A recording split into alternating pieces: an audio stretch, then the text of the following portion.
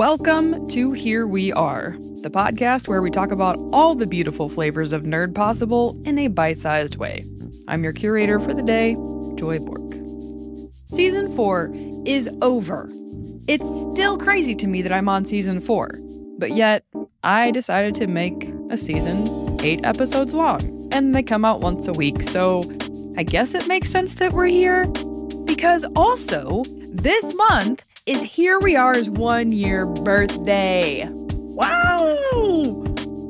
So, to celebrate the end of season 4, this momentous occasion, and hitting 7,000 downloads, I'm gonna grace you with another nerdlit flavor of my own: crossword puzzles.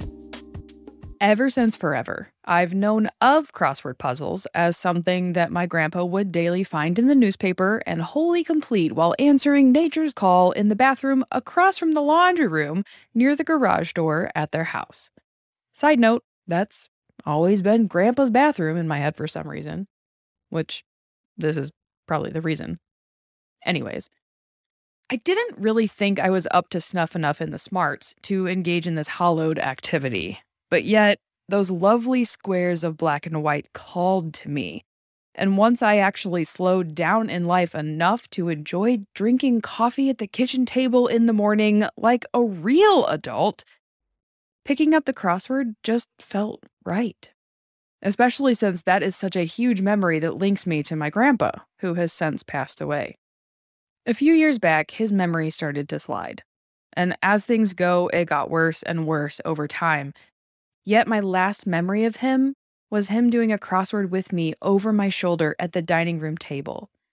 He might not have remembered where I live, but he remembered the answers to those clues.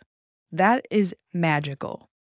Crossword puzzles are one of the few things I've found that can help me calm down. I can do them while listening to a podcast, book, or to chatter around me.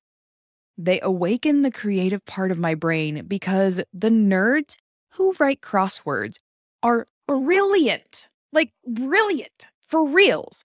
They have seriously dry humor and love poking us with puns, much like their oft-referenced fencing EP.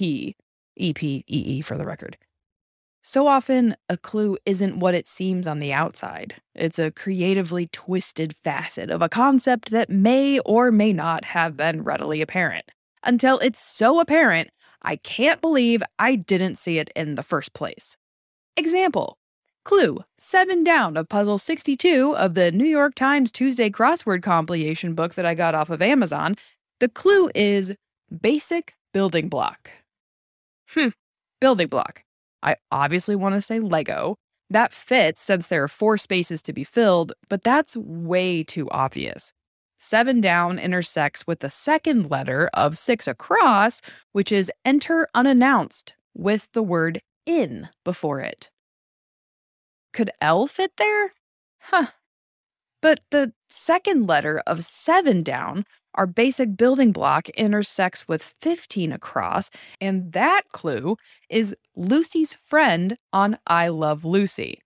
Oh my goodness. Yes, I've got an in. That has to be Ethel, which means the second letter of our basic building block is a T. Lego doesn't have a T, so that's out. Like, this is what solving crossword puzzles is all about. Putting small bits of information together in disjointed ways until the final picture appears, which in the case of our basic building block is an atom. I'm rolling my eyes. Are you? Crosswords became a chosen activity when I lived with my friend Katie. We would sit at the kitchen island, pull out the New York Times Monday puzzle book, which is the easiest one, get our different colored pens because writing in colored pen is fun, and we would go to town. We made it through 50 puzzles this way and graduated ourselves to the Tuesday book. We also even accidentally bought each other the same crossword book and gave it to the other person as a gift. This is a whole new level. When I moved back in with family during COVID, Katie and I did puzzles via text and sending pictures back and forth. We are this dedicated, and it's a beautiful thing. And because of this, we've shared texts back and forth with things like, hey, crossword learning of the day, Kenken is a style of logic puzzle made by a math teacher in Japan. To which Katie replied to me, obviously, or the time I sent this to her. I learned today from a crossword that they have found opal on Mars. Like, how else would I have learned that but for crosswords and friendship? Never. The answer is obviously never. So, back up to my grandpa and adulting. As his memory faded more and more, and as I realized I really enjoy my coffee at the kitchen table in the mornings, it only made sense to pick up the Chicago Tribune's crossword puzzle on the days we get the newspaper. It felt like not only a way to stretch my mind and creativity, but more importantly, a way to remember and honor my grandpa. He loved words. He even wrote his own memoirs and self-published it. He applauded our growing vocabularies when we were young, and, as a fighter pilot would, he kept things to the point. No excess communication. Which is another reason I could see for why he loved crosswords.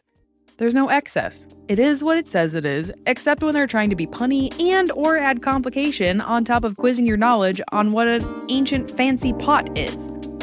It's an E-word for your future reference. My grandpa is the 49 across from the Tuesday Puzzle 61, with the clue being Hi Muckamuck, and the answer being Grand Poobah. He is the Grand Poobah of crosswording in my head. He will always hold that spot of honor, and I love being able to carry on his legacy. Though I don't do them in the bathroom. On paper, at least. So the moral of today's story? Try crosswords. They're a rewarding kind of hard.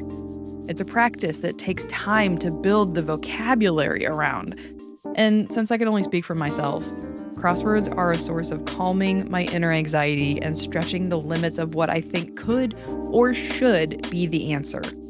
Because there's always more than one way to look at a problem. Until next time, don't forget that curiosity wins and the world needs more nerds. Bye.